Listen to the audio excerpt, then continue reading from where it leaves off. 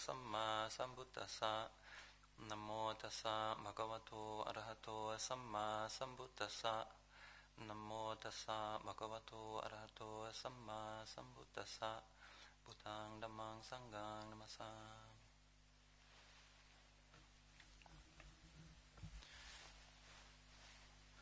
Somebody asked me today whether I could say a few things about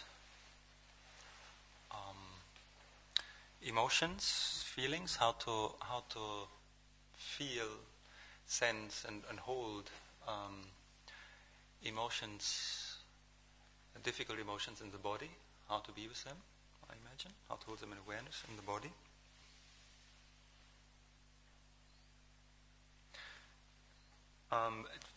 First of all, I think it reminded me of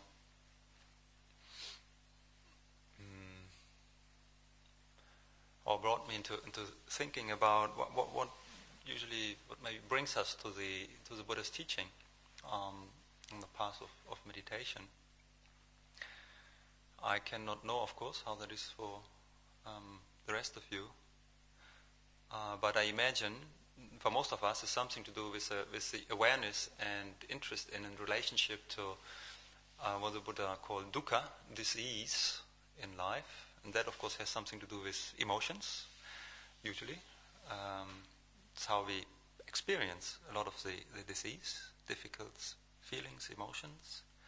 And I do remember quite specifically, in my case, when I first came across the teachings of the Buddha, it felt like a huge relief that I read about this teaching, which basically said that that is actually okay. It's all right to feel dis-ease in life, to not feel at home, and that can actually be a good sign.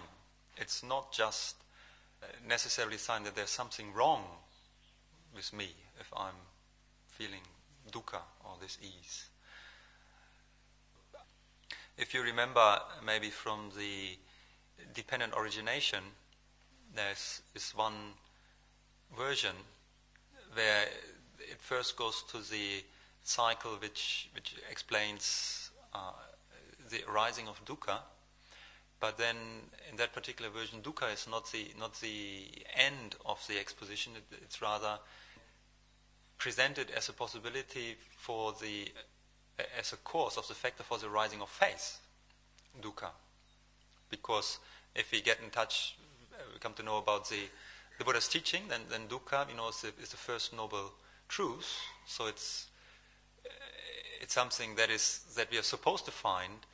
To first of all, it's necessary to become conscious of, to become aware of, so that we then can start to be interested in finding a way out of dukkha. And of course, the whole set of the teaching of the Buddha was about presenting the possibility of going beyond this disease. So, the way the Buddha presented it, well, as he said, the only thing, at various occasions apparently, he said the only thing that he was interested in, that was teaching about, was dukkha and the end of dukkha. And it starts with the first noble truth. There is dukkha, and then this dukkha, disease, stress, suffering, unsatisfactoriness needs to be understood. And through this understanding of suffering, we can come to find the causes of suffering. So finding the causes of suffering, we can maybe find ways of how these causes can be removed. And if the causes for suffering are removed, then suffering has no ground on which it can grow, which it can stand. So that would be the cessation, the end of suffering. And then the fourth noble truth, then the presentation of actually a way, an organic kind of holistic, if you like, way, because it encompasses all the areas of our life that we need to pay attention to, how we can actually bring the cessation of dukkha, this understanding that leads to cessation of dukkha, how we can bring that about, how we can help for this understanding ourselves to ripen, which of course has to be more than just an intellectual understanding, but it has to be in the end being a realization, so something that penetrates, saturates our whole being, so that we understand how we actually contribute, how we create our own suffering, and how we can stop doing this. And that's, of course, very inspiring. Then that's, according to the Buddha, that's good news. And we can only come there, of course, through the first and acceptance and realization, yes, there is dukkha in my life. No? If you feel, well, it doesn't apply to me, I don't think life is dukkha, life is beautiful, it's wonderful, I haven't got any problems, then the Buddha simply hasn't got anything to offer, anything to say. No? That's why the Buddha's teaching, the way Buddha presented it, is not a proselytizing teaching. He didn't feel any need. And he suggests to us that we don't need to have any need to convince anyone of this, that, Buddhism is good for you. You should study this so you can realize this wonderful thing, those wonderful things that the Buddha's taught about. No, it's something that is on offer for us if you're interested. If you feel, oh yeah, this applies to me, there's certainly stress in my life, then the Buddha said, well, I've got one approach in which you can actually look at this and maybe learn how you can actually grow beyond this feeling of disease. And then the interesting thing for me is that, well, we'll see what our tendency is in our mind. Perhaps for many of us, I think it certainly did or still does, often in subtle ways apply. There could be tendencies that we pick it up in a way that we somehow imagine if you get this right, if you practice right, then somehow we eliminate this sense of dis-ease. And that somehow we usually experience dis-ease, dukkha, through our emotions, what we call negative or difficult emotions, and somehow this fantasy that once I get it and I arrive at this more upgraded spiritual version of myself, then I'm not going to have any difficult or negative emotions. So that's going to be the end of dukkha. I'm just going to be radiant and beautiful and loving and really, and that's a sign of being truly spiritual. And then we try, and it usually doesn't work very well, does it? Or it works for a little while, and then but this more difficult emotions don't seem to go away.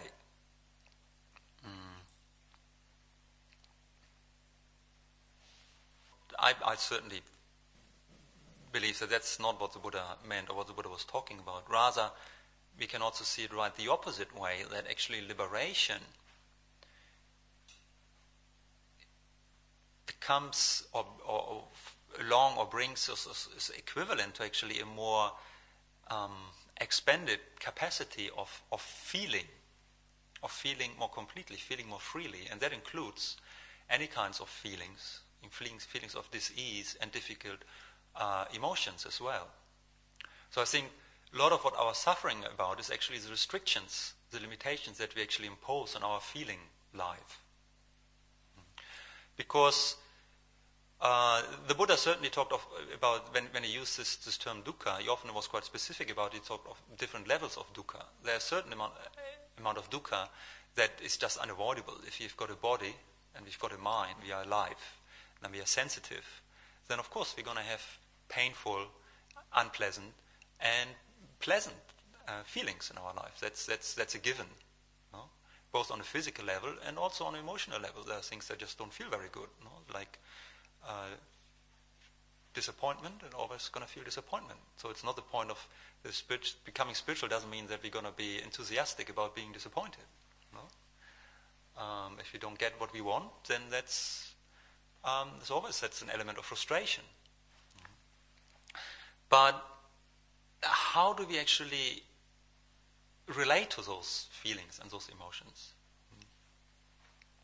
So I think if that's a given, if you're sensitive, if you're feeling body and mind, we have experiences. Experience is always going to be somewhere on some scale between unpleasant and pleasant. No, some are more come in the middle, in the neutral ground. Some can be extremely unpleasant. Some can be extremely pleasant. And then there's anything that's in the middle of it. And from the very beginning of life, and we're very small and comparatively unsophisticated, we are bombarded with experiences, with sensations. And when we are very small, we haven't yet got any, to the extent that we are unsophisticated, means we haven't actually yet any resources really to deal with that. So in a very, very short time, very quickly, in order to actually be able to survive and to grow, we have to learn, we have to come up with strategies and responses to somehow manage with this now I don't remember back to when I was, a few months or one years old, but even if I remember back to maybe 3 or 4 years old, the little bit that's slick in the world, this is a pretty vulnerable kind of age. It just seems to be, life just seems to be so overwhelming, when you're that small. Lots of stuff and lots of things that you don't understand. Of course, even when you're 40 years old, there's still most things in life, if you're honest, you don't understand. Is it? But we have developed, obviously, much more resources than when we were 4 years old, 3 years old, 2 years old, 1 year old, 4 months old. What can you do? You're completely helpless. Without the help of your caregivers, of your parents, or whoever it might be, you're helpless. You wouldn't be able to survive. So that is a very threatening place to be in.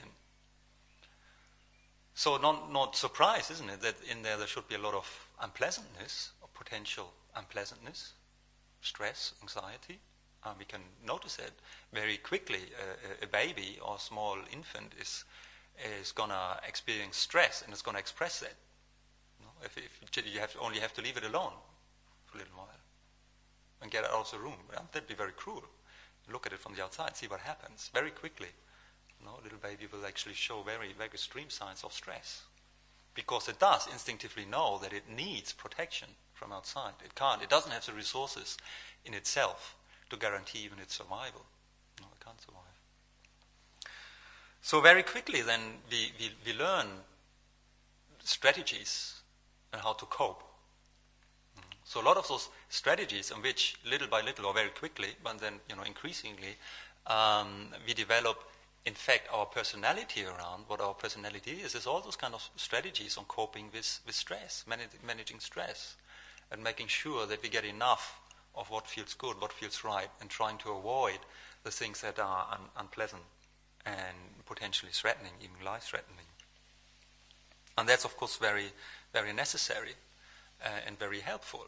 If we don't do that, the fact that we have done that to an adequate degree is proven by the fact that we are here. We have survived, and with a reasonable, as far as I know the people who are present here, a reasonable kind of mental integrity, so that we can actually function in most situations fairly well.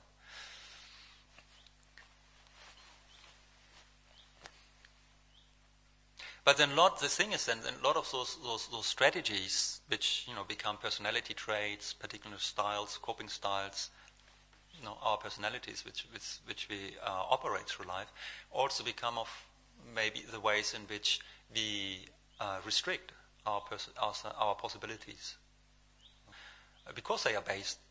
A lot of them ultimately are based on fear and on anxiety. They have to do with the way in how we try to control our environment, our internal environment, our external environments. And a lot of that, and as much as we identify with those, create our personality, our identity, out of that is also the way how we limit ourselves, how we limit our possibilities. And the amount in which we are programmed, conditioned. We start to just react to certain situations out of habits, the strategies, schemes that we have developed, that we have learned. It seems to be from experience, certainly from my personal experience, but also for what you see around and what you can read about in studies or psychology. It's very difficult for human beings to unlearn strategies that you have learned when you're very small. Usually what happens is like seems to kind of the patchwork kind of psychology. We keep building, new things on top of the things that are already there. So we become more and more complicated and complex, more and more layers of conditioning. Some of that, helpful, some of that not so helpful. Later conditioning that tries to compensate maybe for things that don't work so well anymore from previous conditioning. But it's kind of layers on layers. Very, very rarely ever do we delete tapes that we have learned, of conditioning that we have learned early on. And it also pretty obvious that maybe strategies and habits that we might have developed when we were 2 years old, they might have been very essential and functional and working when you were 2 years old, but when you are 42 years old, they might not be, the optimum kind of functioning anymore. But they are there, and that's what we often notice, isn't it? And it can be quite humiliating Particularly those things sometimes come, of course, out when we are under stress. Suddenly we find, these things that you find yourself like you're regressing into some behavior that feels like you're a 4-year-old. And that's probably what it is. You just strip down back to some basic tape that was put in there, some conditioning, when you were 4 years old. That is, I think, the area, if you like, the territory, or some of it, what the Buddha was talking about when he was talking about the suffering that is actually sustained or created through our conditioning of our personality, the structures, strategies that we identify with, that we hold on to out of some need really to control our environment, to keep this feeling, this idea of being being safe, to keep our sense of ourself, our self-image protected. And so that has a certain, it has a function, is helpful to a certain degree, but ideally at a certain point, when we grow up, we also start to feel its limitations, and we feel that it doesn't, in the end, add up. It might keep us going in a kind of good enough way for a certain amount of time, but we know also that in the long run, of course, this is not going to be good enough. If you look at life in the bigger picture, then we know, whatever we've built up, the structures, the things that we take refuge in. If we take refuge in our personality, our character traits, the abilities that we've built up, all those, sooner or later is going to fall apart. No? Our body's going to die, our mind, as we know, is going to die. So it's right. There should be a sense of anxiety underlying it. It's a certain kind of nagging feeling that, well, all those things, it's like we went out of harbor on this makeshift kind of vessel that we feel we are good enough to, skillful enough to keep going and patching it up, but it's going out of harbor in the order to sink. It's not. So then we're going to have to, if the Buddha is right and feel there's something to actually feel safe and at ease with the whole of it, then there's something that needs to be beyond those conditioned kinds of ways in which we have learned to deal with our situations, with our emotions, with the challenges of life.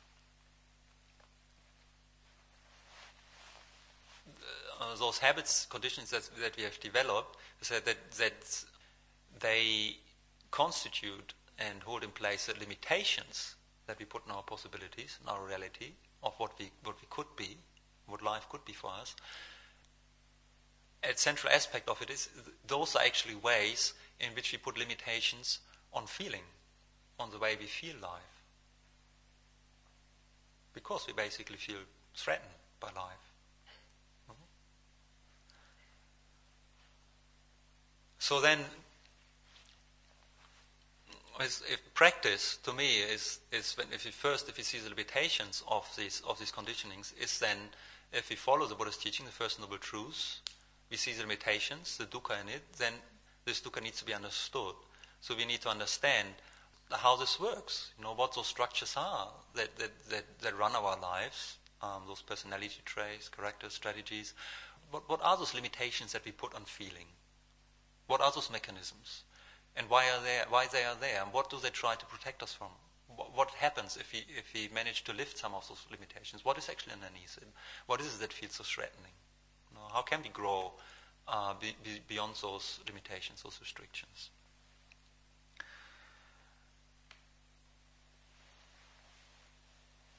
That is precisely where, to me, this question comes in. How do we actually learn different ways in which we can actually be with those unpleasant emotions, with feelings of dis-ease, of being threatened, without falling into the old habits of reacting to those emotions with strategies which basically with which we actually trying to defend ourselves against what we perceive to be as unpleasant or threatening. If those are defensive structures, reactive structures. We first of all have to need to feel those defenses in ourselves, come to accept it, and then we see, well, are there actually ways in which we can start to relax those, and then what is actually going to happen? The most immediate thing that probably is going to happen is that we're going to start to feel the rawness of life a bit more directly. So I think then we can come in touch with the difficulty of that, with the perhaps feeling threatened by that or overwhelmed by that. And so we get a feeling actually for why we actually put all those defenses, those restrictions on feeling, which are basically the underlying patterns of our personality in place, in the first place. And to me, that's why the basic practice in Buddhist meditation is mindfulness of the body, awareness of the body. Again and again, just with simple exercises, training in bringing awareness to the body.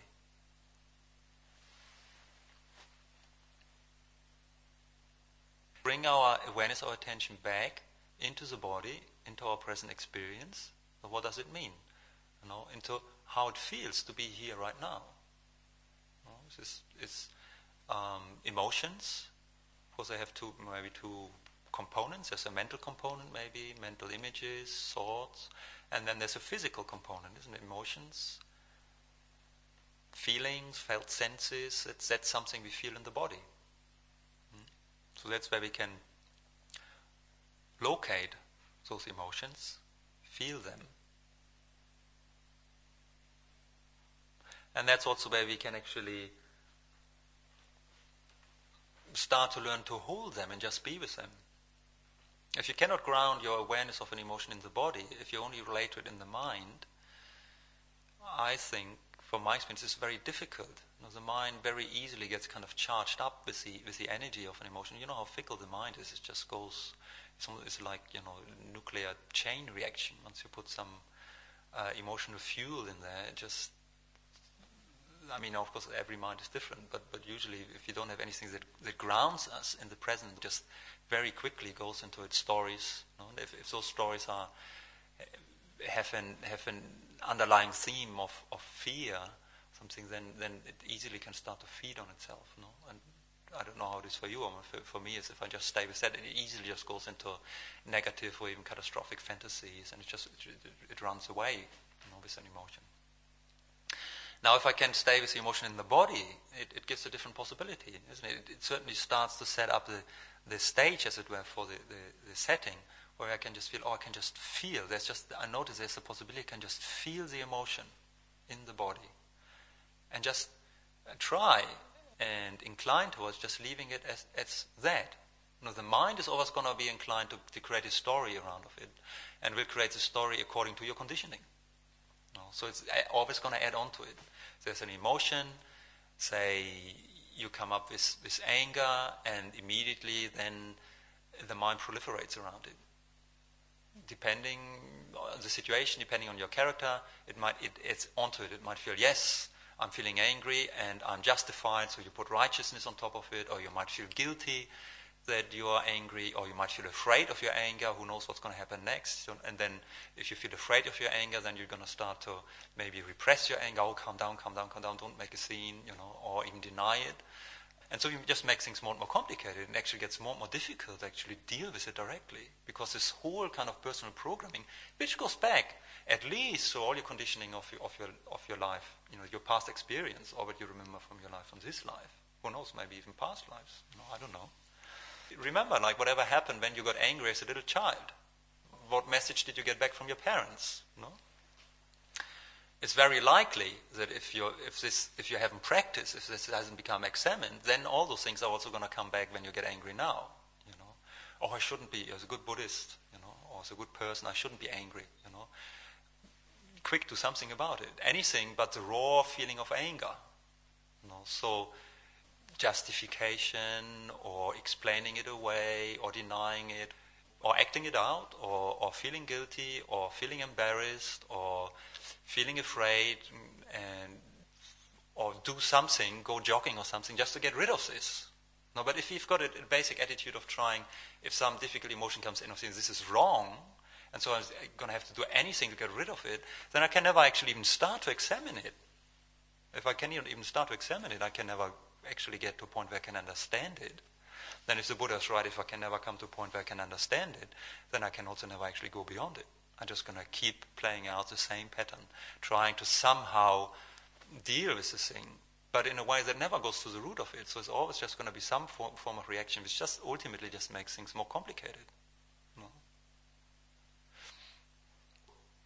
In order to actually really deal with it in a more fruitful way, for me, the way is always actually to become more directly in touch in a more open, undefended way into feeling actually the immediacy of the emotion that comes up.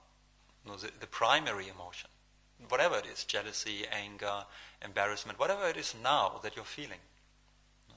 So for that, the basic practice for me is always, and this is just, again and again, the simple exercise of awareness in the body, whether you practice awareness of the breath or the body posture, body sweeping, any kind of practice that brings your awareness into the body. It's not, you can practice for say, ulterior aim of say, you can practice anapanasati in order to get concentrated on the breath or something. Sure, you can do those things with me, but the basic thing for me is really, it's just a tool to bring awareness back to the body. And the more we practice that, the more gradually we actually going to develop the capacity of doing that anytime during life. We're just going to feel we are going to be more with our body, feeling our body. And that means when we're going to be more in touch with our emotions, with how it feels in the present moment. And that can very well mean that in the first and even later stages of practice, you might actually feel more negative emotions. So a sign of becoming more spiritual could well be that you actually feel more anger, feel more frustration, feel more jealousy. Just because you actually start to be less defended against those emotions, so actually start to learn actually to feel those more. You become more in touch with your emotions, and maybe little by little less defensive.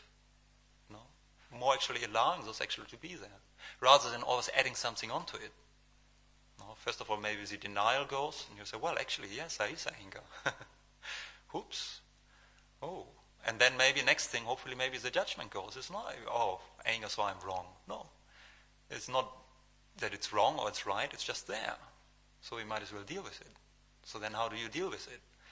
Well, we might try, all kinds of things. But in the end, whatever I think, to me, where things become resolved is actually where we can come back just to the emotion and feel it. And that's not something that you learn through a certain kind of trick. You just learn through the fact of training yourself in the ability of just being with the body, and while you're just being with the body, just learning to just be with the body and just be with how it feels, how it is now. So the more you learn that, say, on a meditation retreat, in a formal meditation, the more likely you're also going to be able to do that whenever in your life, in a certain situation, an emotion comes up. A frustration comes up, and instead of going to the mind about, getting caught into the story of just identifying with the frustration and believing what it tells you, or trying desperately to make the frustration go away by any means, you're just going to go right to the body and feel the frustration in the body and say, oh, frustration. Frustration, how interesting. So what is this about? So in order to ask yourself even those questions, first you're going to have to be able to learn to stay with the emotion in the body. Not add anything onto it, not to run away from it, not to act it out, just stay with it, feel it. And feel it in the body. You just don't learn it through tricks, but just through practice, by inclining the way and trusting that actually there is a possibility in which this is just all right. Emotions are not right, they are not wrong. They're an expression of our vitality, of our energy. You're always going to have some kind of emotions. Sometimes they're going to be pleasant, sometimes they're going to be unpleasant. But it's not the point that they always should be pleasant or neutral or something. The point is to actually learn to actually receive whatever is manifesting right now and not to create more suffering around it. So in the first place, it's always this kind of acceptance, which just means being with it. And I think this being with it, exactly we learn to an ever stronger increasing capacity of staying in your body, whatever kind of experiences it is. And then you can start to build on that. Then you can start to get into a relationship, a more skillful relationship with the emotions and feelings that you experience in your body. You can start to investigate, ask yourself pertinent questions. Like, what is this actually that I'm feeling? What is it all about? I might have an immediate habitual label. Oh, I'm angry. Oh, okay. Angry. So what is it that I'm calling anger? What is it actually that I'm feeling in the body? I'm talking about, I feel the anger in the body. Okay, if I try to feel anger in the body, what is it actually that I'm feeling? Where do I feel anger in the body? So really then, if we ask ourselves those kind of questions, it means we're inviting ourselves to actually listen into the body and listen more carefully. Try to be a bit more specific. Do I feel it in my knees? Probably not. But who knows? We're all different. Is it in the belly? Is it in the chest? What are my shoulders doing? How does my back feel about anger? Then if I feel it in the body, I can ask questions about what is actually so difficult about the anger? Or what is is there something that's underneath it? What holds it in place? Or is it maybe, I can ask myself, is it actually all right to be with this right now? The way at least I practice with this, if I ask myself those kind of questions, I keep as a basic practice the awareness in the body. So I use the mind to ask those hopefully skillful questions, but I ask them into that space, as it were. I'm asking the body. I'm asking that awareness of the body. What has the body to say about it? So not to go back into the mind. So then you will start with your stories again. What is so difficult about it? Oh yeah, it is because she said this and that, and she always says that. No, okay. Well, that's you're running off with some stories again, things that you're just repeating. No, but asking into the feeling. What in the body? What feels actually so difficult around that? Patiently asking questions in a way that bring you back in touch with the feeling of the emotion in the body in an investigative way. So that you feel maybe perhaps a bit more about it, a bit more subtle, a bit maybe underlying things, and maybe being prepared and willing to receive responses, answers that you didn't expect. Is it actually okay to be with this right now? Oh, yeah, actually it is okay. Didn't think that. So how is it actually okay to be with this like that? What makes it okay? Interesting. Oh, what makes it okay? Well, it could be like you asking yourself, say with anger or something, if you investigate a bit, okay, I feel something in the belly, feels a bit like, it feels tight maybe, and feels maybe a little bit like a nausea or something, chest, who knows, maybe some constriction, shoulders, maybe you feel tense. What about the back or something? Oh, the back feels all right. Oh. So then you say, the legs feel all right. Interesting. So I can be actually, when I'm angry, I can still be in touch with some parts of my body which don't feel angry. My knees don't feel angry. Interesting. So I already know there's more in me than just the anger, isn't it? Already I've got some space around it. So then if I actually bring some attention to my legs and maybe to my back, then I feel, all right, the anger is still there, but it feels somehow I've got a bit kind of a container around it in which it feels somehow contained. And that somehow makes it feel all right. So I feel I can kind of handle it somehow. So the more then we learn to just in this way, to just actually be with an emotion, to make space for it, we can investigate it this way. And we can maybe also then get a feeling for that capacity, of being just aware of our experience. And that to me is this magic that happens with the cultivation of mindfulness, with attention, with just starting to actually become aware of this capacity itself. It can be very abstract for us if we just out of an intellectual apprehension, we just learn that whatever you experience, because you can be aware of it, obviously you are more than just the experience, and the awareness is only aware. The awareness it's fairly obvious if you look at it, think about it. Awareness is just aware of the experience. So it's not judging the experience. It doesn't make a problem out of it. So in awareness you can always find some peace. But, if we just pick up the idea, it might sound very good, very interesting, but we might not be able at all to apply that in our life because we don't have any tangible kind of refuge in awareness, not any tangible kind of experience of awareness. It might just be very, doesn't have any substance to it, it's just an idea. But if we cultivate awareness of the body and actually come gradually to an increased capacity of just being with the body, then we can actually tangibly also be aware. If we just stay with the body over a period of time, well, there is something that stays with the body over some time, isn't it? That just stays present. And that is awareness.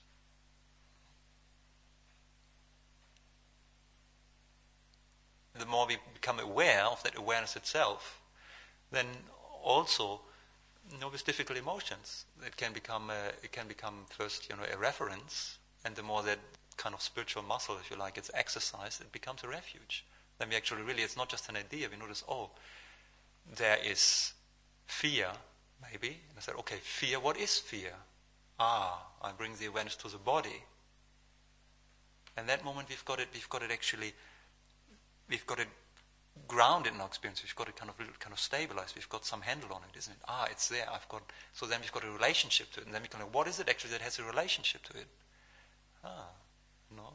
There's awareness of fear in the body.